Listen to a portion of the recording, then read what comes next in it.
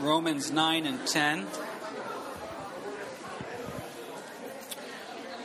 Two quick things that I forgot to mention. Church camp. Church camp is coming up here very, very quickly. Teens are taking off June 15th through the 19th.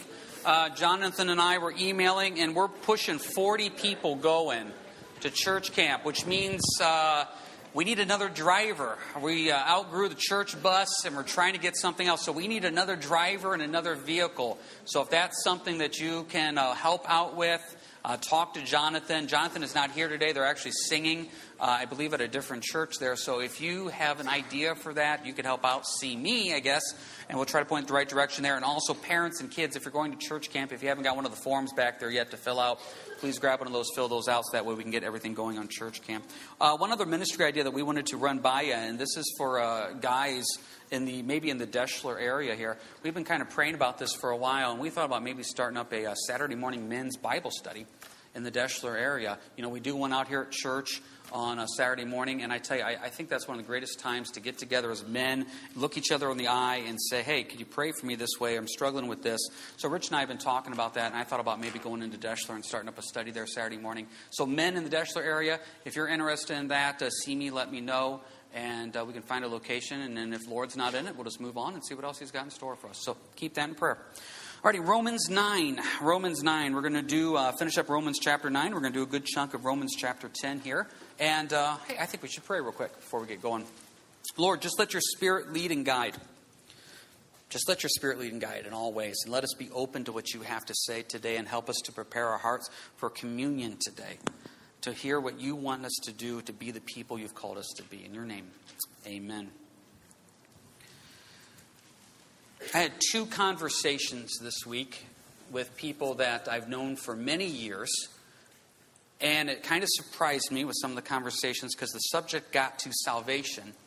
And the subject came to knowing that we're saved by Jesus and Jesus alone. There's no question about that.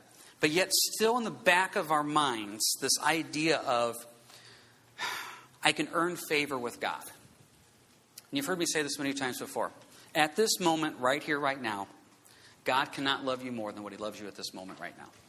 There's nothing you can do to earn more love from the Lord. But yet, in the back of our mind as believers, we still have this in our mind, this idea of, if I pray more, if I read more. It's not that God owes me, but maybe that can move a little more. That can nudge a little bit more. I got a really big thing going on. So if I just really pray really hard tonight, and I normally would pray for 5 minutes, I'm going to pray for 15 minutes, 20 minutes, 25 minutes. Lord, look at my heart. God will have to say yes. Or, I normally read a few verses. I'm going to read a couple chapters, and the Lord is going to see this and say, wow, I really want to reward them for what they did. The danger of that logic is this. If you are rewarded for what you do, then you should also be punished for what you don't do. So that means the days that you don't read, you don't pray, God should look from you in heaven and say, sorry, nothing today. Aren't you glad that's not how the system works? Now, we know this. But yet we still struggle with this. For me, I got saved in 93, and it took me about 10 years to fully get this. This concept, this idea that I cannot earn favor or love by reading more, praying more, witnessing more, studying more. It almost becomes this legalistic have to, when really it's I want to. I choose to. I can remember it was Easter weekend in 1995. I'd been saved for just about a year and a half. We were meeting at the library there at the high school. And I remember Jim was doing communion. And as he was getting ready to do communion here on this Easter weekend, it was not a good weekend for me.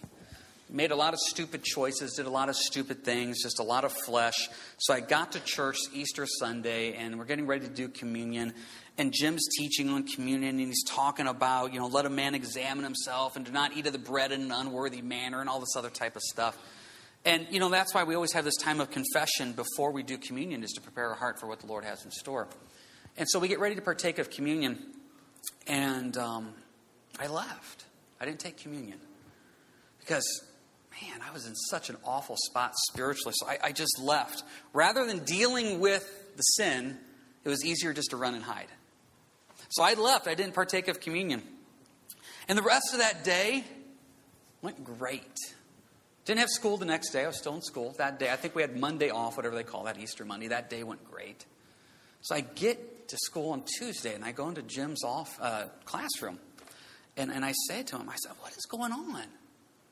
I said, I was awful Friday. I was awful Saturday. Sunday, I couldn't even take communion. I was so hard-hearted. I didn't even confess. I just didn't want to deal with it. And then Sunday afternoon goes great. Monday afternoon goes great. Here it is Tuesday, and this is going good. What is going on?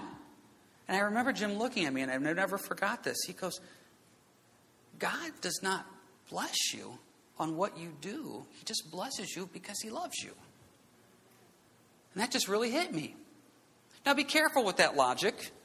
Well, God's just going to bless me because he loves me. Why do anything? Because what I've heard James say today is, I don't have to read. I don't have to pray. I don't have to serve. In fact, I'm going to go tell Tony right now, take my name off the schedule. No, that's not what I'm saying. There's nothing you can do to earn more love, more favor in God. He just loves you. Now, the segue into Romans 9 and 10 with this is this. The Jews didn't get that. The Jews thought they would have favor with God. The technical term is become righteous. Righteousness means to be made right. The Jews thought they would be made right because they were Jews. They had the law. They had works. They had the heritage. They were sons of Abraham. They had the circumcision. The Gentiles had nothing. But yet the Gentiles got righteousness because they believed in faith. And that's the point of Romans 9 and 10. Now, guys, we know this morning. We know that it's only Jesus. We know that's the only way we can be saved. But yet, still in the back of our minds, we have to let go of this mindset that if I do this, God's going to bless me with this. He owes me. God owes no one. He's a debtor to no man. God blesses you and loves you just because he loves you. And what a beautiful thing that is. With that being said, Romans 9, verse 24. Even us whom he called. Now stop right there. Called. The word called is used 9 times in the next couple chapters here. You have been called by God. God wants you. God desires you. He's called you. Did you ever think about that? So often we deal in this world where we feel nobody loves me, nobody likes me, nobody understands me. God calls you, though. He wants you. Going back to stories of being young in the faith, I remember doing a Bible study with a guy and gal. And I had been saved for all of, 9 months. They had been saved for all of 3 months. So I was the seasoned saint. And we're doing this study together. I remember distinctly we were sitting on their couch going through 1 John. And the subject of God choosing us, God calling us came up. And I remember she just broke down in tears. And I was like, what's going on? And she goes, he chose me. He called me. He wanted me. Now, me being the seasoned saint, well, of course he did, because theologically speaking, this is what the Lord does. 9 months or whatever it was, 6 months into my walk with the Lord, I had already lost that excitement of God called me. God chose me. What had happened was God had called me and chose me because of what I bring to the table. That's what I already convinced myself of. I knew I was going to be able to teach. I knew I was going to be able to speak. I knew I could make people laugh. And so therefore, that's why God chose me. No, God chose me just because he loved me. There's absolutely nothing redeeming in me. Please remember this. And this is said in love, and I hope it actually encourages you. There is nothing in you that God saw from heaven says, I want him because of that. I want her because of that. Once again, can you imagine if there was something in you where God says, I want you because of what you bring to the table? What happens when I can no longer do that? God's going to now kick me out of heaven? No, God opened the gates of heaven to me through what Christ did on the cross just because he loves me. Just because he called me. Just because he chose me. Just because he wanted me. How freeing is that? So if we know this from the beginning, why do we spend the rest of our Christian life trying to earn more love and favor, where from the beginning there was nothing we could ever do? Let's carry on in that mindset. I'm just called and chosen and just loved, and it's just the grace of God, and there's nothing I could do to earn his favor. The Jews, once again, they didn't take that thought, but the Gentiles did. Remember real quick, Gentiles are anybody that's not Jewish. Jewish, descendant of Abraham. Anybody not? Gentile. So let's talk about this. What about these Gentiles? Verse 24, even us whom he called, not of the Jews only, but also of the Gentiles. Verse 25, as he says also in Hosea, I will call them my people who were not my people, and her beloved who was not beloved. And it shall come to pass in the place where it was said to them, you are not my people, there they shall be called sons of the living God. The Gentiles have been called to salvation. And this is Old Testament, book of Hosea. God says, I still want to move in these people. Now you have to remember from a biblical standpoint how the Jews looked at the Gentiles. Man, the Gentiles were disgusting and dirty and unclean. And how could God choose them? But he did. Guess what, folks? We're disgusting and dirty and unclean. And God chose us. God chose us. Go to Matthew, please. Matthew 15. I think so often since the church, when I say the church, I mean the church throughout the world, is obviously the vast majority are Gentiles. We start thinking it's all about us. No, it's all about the Jews. They're God's chosen people. We're the afterthought. And we're going to get to that in the next couple of weeks. God still loves us. God still loves us. But yet, he came for the Jews. Matthew 15 shows us this. Verse 21. Then Jesus went out from there and departed to the region of Tyre and Sidon. And behold, a woman of Canaan came from that region and cried out to him, saying, have mercy on me, O Lord, Son of David. My daughter is severely demon-possessed. A woman of Canaan. She's already got two knocks against her. She's from Canaan. She's a Gentile and she's a woman. Now, from a New Testament perspective, not from God's perspective, but from a New Testament perspective, that would be a problem. No Jewish man would want to talk to a Gentile. No Jewish man would want to talk to a woman. So here she comes, have mercy on me. Verse 23, but he answered her not a word. And his disciples came and urged him, saying, send her away, for she cries out after us. She's annoying us. Verse 24, he answered and said, I was not sent except to the lost sheep of the house of Israel. Hey guys, that's my calling. Sorry, Gentile Canaanite woman, you're not my calling. I came only for the Jews. Verse 25, then she came and worshipped him, saying, Lord, help me. Lord, help me. Lord, help me is probably really what we should call the sinner's prayer. Because that's all it is Lord, help me. We have convinced ourselves this idea of an altar call sinner's prayer is everybody close your eyes, bow your head, repeat after me and raise your hand. Now, if that's what you feel called to do, that's what you feel called to do. I'm not a real fan of that. You know, if you look at the altar calls of Jesus in the Bible, Jesus' altar call was this. Hey, do you want to follow me? Follow me. If you don't want to follow me, then don't. It's very straightforward. This gal, Lord, help me. Well, that's not eloquent. That's not long. But that's the simplicity of Jesus, people. Look at verse 25.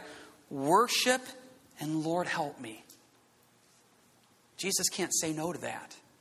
Worship him and Lord, help me. He answered and said, it is not good to take the children's bread and throw it to the little dogs. Now that phrase little dogs is really an awful translation. In the original Greek, it's actually puppies. That's what it's saying. Now it doesn't really flow real well if we would look at it from a, like if you guys got King James out there, it probably says something like, it is not goodeth to taketh from the childreneth, the breadeth, and throw it to the puppyeths.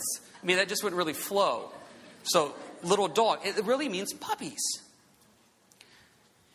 How can you say no to a puppy? I mean, some of you have dogs in your house right now, and you're like, what were we thinking? Well, when they were a puppy, they were cute. And then they become 80 pounds and they shed. But that idea of puppies. She said, yes, Lord. Yet even the little dogs, the puppies, eat the crumbs which fall from the master's table. What she's saying is, I just want a crumb. I just want a crumb from Jesus. Verse 28, then Jesus answered and said to her, O woman, great is your faith. Let it be to you as you desire. And her daughter was healed from that very hour. That word woman there is actually not a derogatory term in the original language. It's a term of respect. So here's this Canaanite, dirty, heathen woman. And Jesus ends up saying, great is your faith. Because even back during the time of Christ, the gospel was still there for the Gentiles. The focus was the Jews, but it was still there for the Gentiles. And you see the heart of God. Lord, help me. When you just go to the Lord and worship and just, Lord, help me. He looks at you as this little puppy. He just looks at this little puppy and just loves you. What a beautiful picture that is. And it goes even deeper. In Acts 10, when God opens the door of salvation to the Gentiles completely, it's through Cornelius and Peter. And you can read that story in Acts 10. But you see this idea that He wants all have been called to salvation. The Gentiles have responded to this. What about the Jews? Verse 27. Isaiah also cries out concerning Israel, the Jews. Though the number of the children of Israel be as the sand of the sea, the remnant will be saved. For he will finish the work and cut it short in righteousness, because the Lord will make a short work upon the earth. And as Isaiah said before, unless the Lord of Sabaoth had it left us a seed, we have become like Sodom, and we would have been made like Gomorrah. So yes, the Jews are still saved too. There's just a small remnant. Look at verse 27. Though the number of children of Israel be as the sand of the sea, a large number, the remnant will be saved. There's just a small group of Jews that are saved. And what has happened here is the Lord of Sabaoth, depending on your translation, verse 29, the Lord of armies, the Lord of hosts, the Lord Almighty, He still has a seed. He still has a group of Jews. And there's still Jews getting saved today. Now, once again, does not compare to the Gentiles being saved, because there's this symbolic picture back in the book of Acts that the Jews have rejected Jesus. They will come. They will come back to Christ. That's the book of Revelation. When the Jews finally see Christ as the Messiah, oh my goodness, that's when the floodgates open. As you've heard me say the last couple weeks, that's when the party really starts. What a blessing that will be. But at this time right now, the church is mostly made up of Gentiles. Why? Verse 30, what shall we say then? Why? The Gentiles who did not pursue righteousness have attained to righteousness, even the righteousness of faith. But Israel, pursuing the law of righteousness, has not attained to the law of righteousness. Why? Because they did not seek it by faith, but as it were by the works of the law, for they stumbled at that stumbling stone. As it is written, behold, I lay in Zion a stumbling stone and a rock of offense. Whoever believes on him will not be put to shame. What happened? How did the Jews reject this, but the Gentiles got it? It's very simple. The Jews pursued righteousness. Remember, righteousness means just to be made right. So they were going to be made right in God. How? Through the law, through the circumcision, through the works, through their heritage. Where the Gentiles came and said, we'll take this righteousness and we can't bring anything to the table. We're not a child of Abraham. We don't have the circumcision. The law wasn't given to us. We don't have this heritage. We have nothing but faith. And God says, that's all I want. And so that's what happened. This was a stumbling block to the Jews. Verse 32, they stumbled on this. This tripped them up. This makes no sense, because for years they convinced themselves they were it because of what they did. Then all of a sudden these Gentiles are coming in and they're like, well, wait a second. You're not a Jew. You didn't get the law. You're not circumcised. You have no heritage. How are you part of this? Faith. Faith. We can bring absolutely nothing to the table to make God say, I want you. Nothing. It still sticks in our head, though. I have run into believers who I firmly believe love Jesus, and I hear their wording. I remember one time talking to this one guy, and he's a real heart for the Lord. But I remember him telling me one time, just praying about where the Lord needs me. Wait a second. I don't think God up in heaven is saying, man, I got a hole down there. I don't know what to do. The Lord doesn't need us. And once again, He did not put us into ministry. He did not put you into service. He has not done anything with you because you're eloquent or because you're smart or because you can handle it. No, the Bible actually says God likes to take the most low and despised people He can and then build them up through the Spirit to say, there is no way that guy could have done that. Only through the Holy Spirit. Please remember this phrase. Everybody is replaceable. Because it's the Holy Spirit that moves in them, not the person. For some reason, we have reached a point in the American society today where we start thinking it has to be this certain individual. It's the Holy Spirit. It's not a man. It's not a gal. It's not a ministry. It's not a church. It's the Holy Spirit moving and working in people's lives. That's what does it. Now, verse 32, that makes people stumble. That trips them up. You've been hearing me teach about this for about the last year and a half. This concept of church is broken. The way we look at church. That there's this one person that gets up and they represent the Lord, and this one person takes care of most of the stuff and directs things. No, that's not the way it is. And that trips people up because our focus gets on one person. Well, the Jews were tripped up because they thought they were in because of what they did. Jesus loved to break the system. Remember in John 8 where the woman was caught in adultery and she comes? The Jewish response is follow the rules. This woman needs stoned. Let's take her out now. What did Jesus tell the woman? Go and sin no more. That's just Christ. The Jews couldn't understand that. Jesus is showing grace and mercy. That made them stumble. Jesus is out touching lepers. He's casting out demons. He's talking to Gentiles. That just made the Jews stumble. This is not the way it's supposed to be. What is our picture of Christianity today? Well, our picture of Christianity is this. We dress up. We go to church on Sundays. And we do our thing on Sunday. And maybe we do something on Wednesday. And then we come back again on Sunday. But what about Monday and Tuesday and Thursday and Friday? See, this concept of what we have really needs to be changed because we have caught ourselves in this own little system as well too. Where what happens if God wants to do something that's completely crazy? Is that going to make you stumble? I mean, you ever thought about that? What happens if the Lord wants to do something that is so out there, and when you hear that, you can't accept that because you're just like the Jews of 2,000 years ago. Well, this is the way it has to be. Maybe He's got something He wants to do. What does He want to do? Let's look at this. Verse 1 of chapter 10. My brethren, my heart's desire and prayer to God for Israel is that they may be saved. For I bear them witness that they have a zeal for God, but not according to knowledge. For they, being ignorant of God's righteousness and seeking to establish their own righteousness, have not submitted to the righteousness of God. Paul says this stumbling issue has called the Jews to trip them up. They're still trying. They have a zeal, verse 2, but not according to knowledge. They have an enthusiasm, but it's not according to the right knowledge. I like how the New Living Translation says this. Just reading here how the New Living Translations. I know what enthusiasm they have for God, but it is misdirected zeal. Have you ever met somebody who's enthusiastic, but they still can't do it? See, the Jews were enthusiastic, but they weren't doing it right. I can remember when we were bringing home groceries years ago, and we would come and set the groceries in right in the house, and then what happened is we got this little chain. I'd bring the groceries in, set them inside the door. The kids would start taking the groceries to Dawn. Dawn would start putting them away. It's like this little train of work here. I remember it was a few years ago, so Kenan, our third child, was much, much younger, and he wanted to help. So I set the milk down, and I remember coming back, and I see Kenan carrying 2 gallons of milk, 16 pounds of milk. Oh, thanks, buddy. I appreciate that, but don't. I'm just envisioning milk spilling, everywhere. So I come back in the next time, and he realized he couldn't carry 2 gallons. He has 1 gallon on the floor, dragging it. He had zeal. He had enthusiasm. But he couldn't do it. Do you realize you can be enthusiastically wrong? And you can be zealously wrong.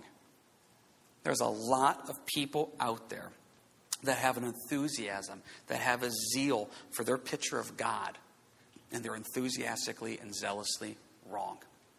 Because they're not matching up their zeal with knowledge, according to verse 2.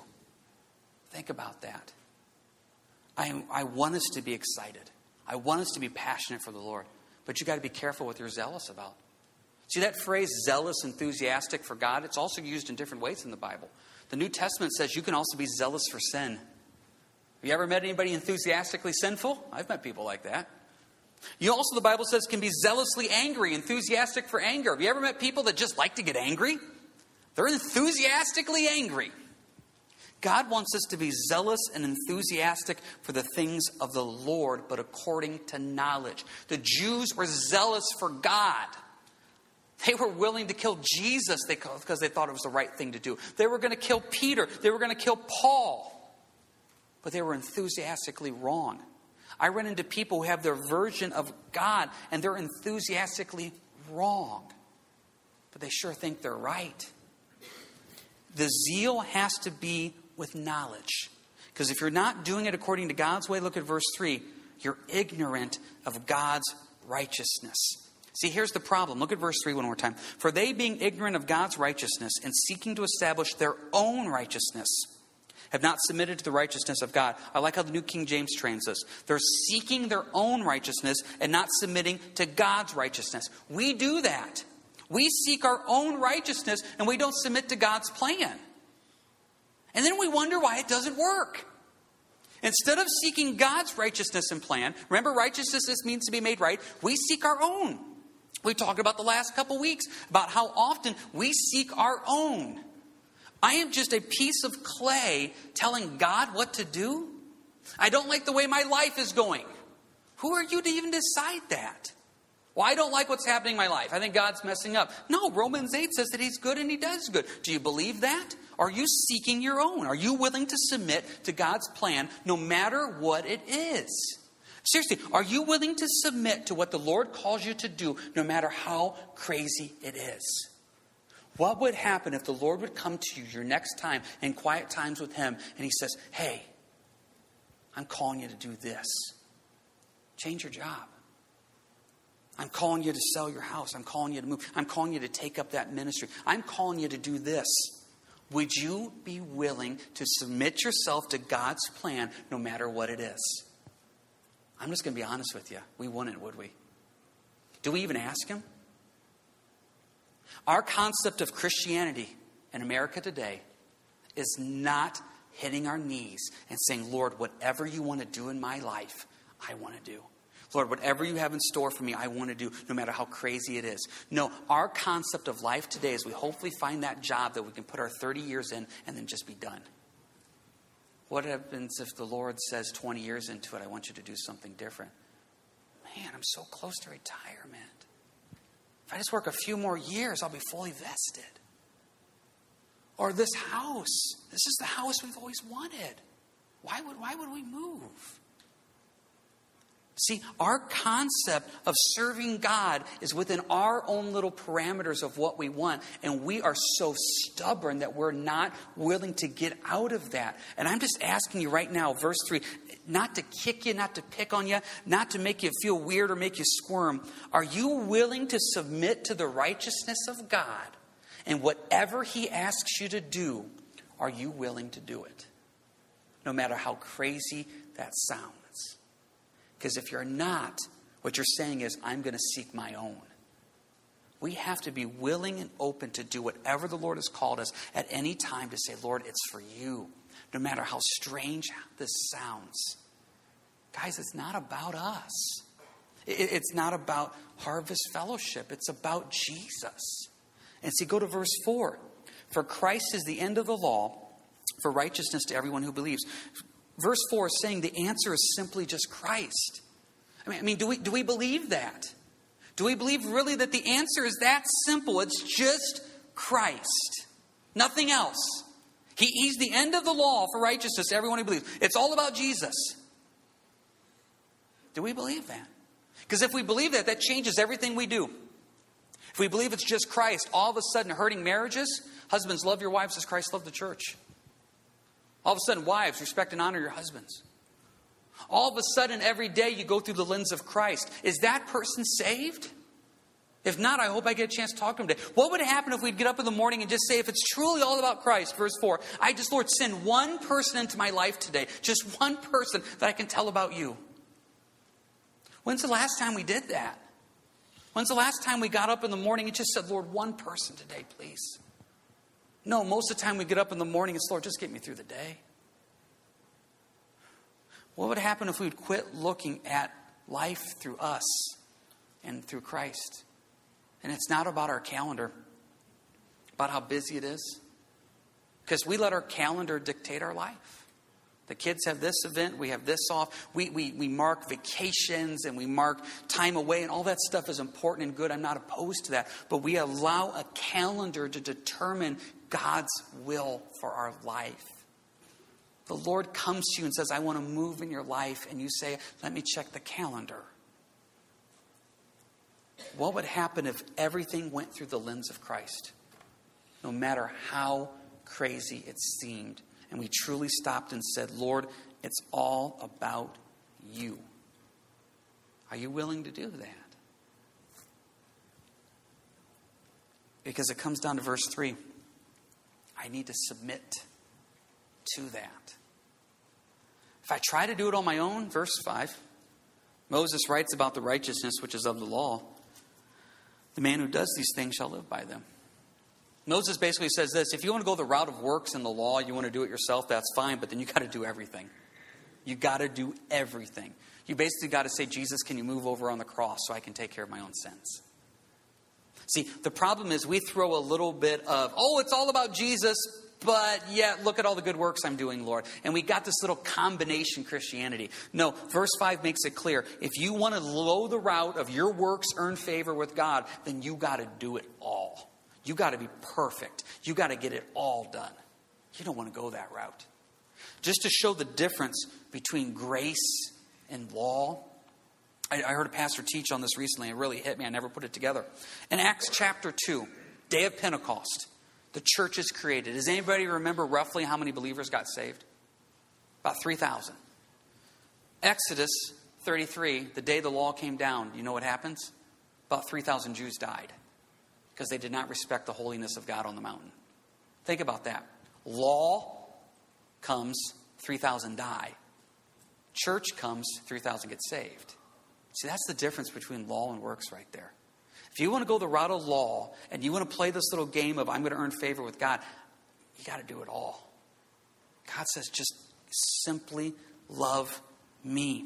Just simply love me. Verse 6, but the righteousness of faith speaks in this way. Do not say in your heart who will ascend into heaven, that is to bring Christ down from above, or who will descend into the abyss, that is to bring Christ up from the dead. But what does it say? The word is near you, in your mouth and in your heart. That is the word of faith of which we preach. See, if you go the route of I want to do something, verse 6, you're going to go up to heaven and bring Jesus down. Verse 7, you're going to descend into the abyss and bring Christ up. You can't do that. Sit back and enjoy grace and mercy. It's right there, verse 8. The word is near you. It's right there. How often do we feel like God is playing hide and go seek with us and we got to go find him? He's right there. He is near you. Well, he doesn't feel near me. I'm just going to be straightforward with you.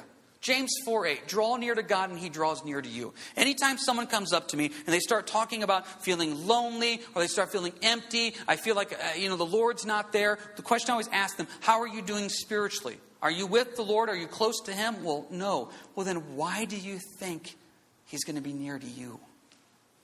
He is near to those that call upon him. And yet we have established this Christianity where if I show up Sunday and I stayed till 11:30, I'm good until maybe next Sunday.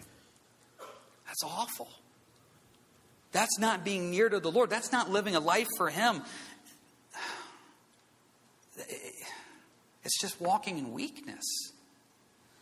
And the longer I do this, the more I realize, man, verse 8, the word is near you, in your mouth and in your heart. That is the word of faith which we preach. That simplicity of just preaching God's truth. Just preaching it, just presenting God's truth. I've been reading a lot, just trying to figure out, Lord, what do you want us to do as a church? We got some vision ideas that we feel the Lord may be leading on, and it's kind of crazy. But yet we want to do this stuff because we feel the Lord has led us to do it.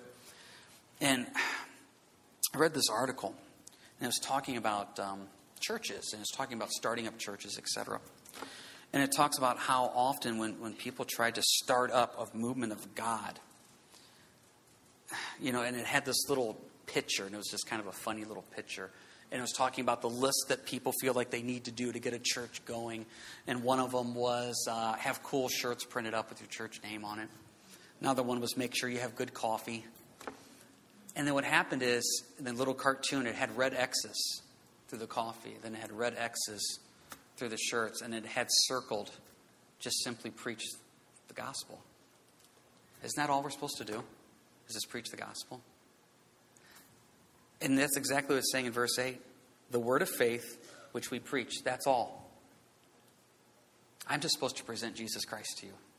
If you are saved, then I want you to go deeper in Christ. If you're not saved, I want you to know who Christ is. If you are saved, as you go deeper, I want you to go out and do something with it. It's my job to equip you to do that, to present that preaching to you. Because look at verse 8. The word is near you in your mouth and in your heart. Let's take that and go now to verse 9, mouth and heart. That if you confess with your mouth the Lord Jesus and believe in your heart that God has raised him from the dead, you will be saved. For with the heart one believes unto righteousness, and with the mouth confession is made unto salvation. It's the heart and it's the mouth. Now, what's it mean to confess? We use this word a lot, confess. I confess Christ. Confess means to agree with. So if you say you confess Christ, that means you are agreeing with Jesus. Everything he says. So when he said, I'm the only way to get to heaven, if you confess Christ, you are agreeing that. So if I run into somebody who says they are a Christian, but believes there's many ways to get to heaven other than Jesus, they are not confessing Christ.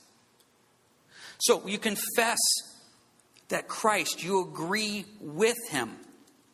So that's the first one, you confess with your mouth. Next one, believe in your heart. That word believe means to be persuaded of. It means to trust. It does not mean to just acknowledge. See, you run into people that believe in God. They acknowledge the existence of God. They're not believing in him. There's many famous leaders and rulers and political people in the world today that I believe in. I acknowledge they exist, but I do not trust them. So what happens when people say, I believe in God? Well, wait a second. If you are persuaded, if you are trusting in that, that's going to change how you are. Because look at verse 10. Your heart is the inner man, believes unto righteousness, and your mouth, the outer man, is made unto salvation. So if you truly confess Christ, if you truly believe in God, your inner man heart will be changed. And which will then affect, verse 10, your outer man, the mouth. Why is it that we see people who claim to be Christians, but their outer man looks no different than the rest of the world? Why? If we truly believe, verse 4, that Christ is the end of it all, why does that not change how we live and act and work and all we do and say? I am not saying this to make you feel bad. I'm not trying to kick you while you're down. I'm not that type of pastor that motivates you by making you feel bad.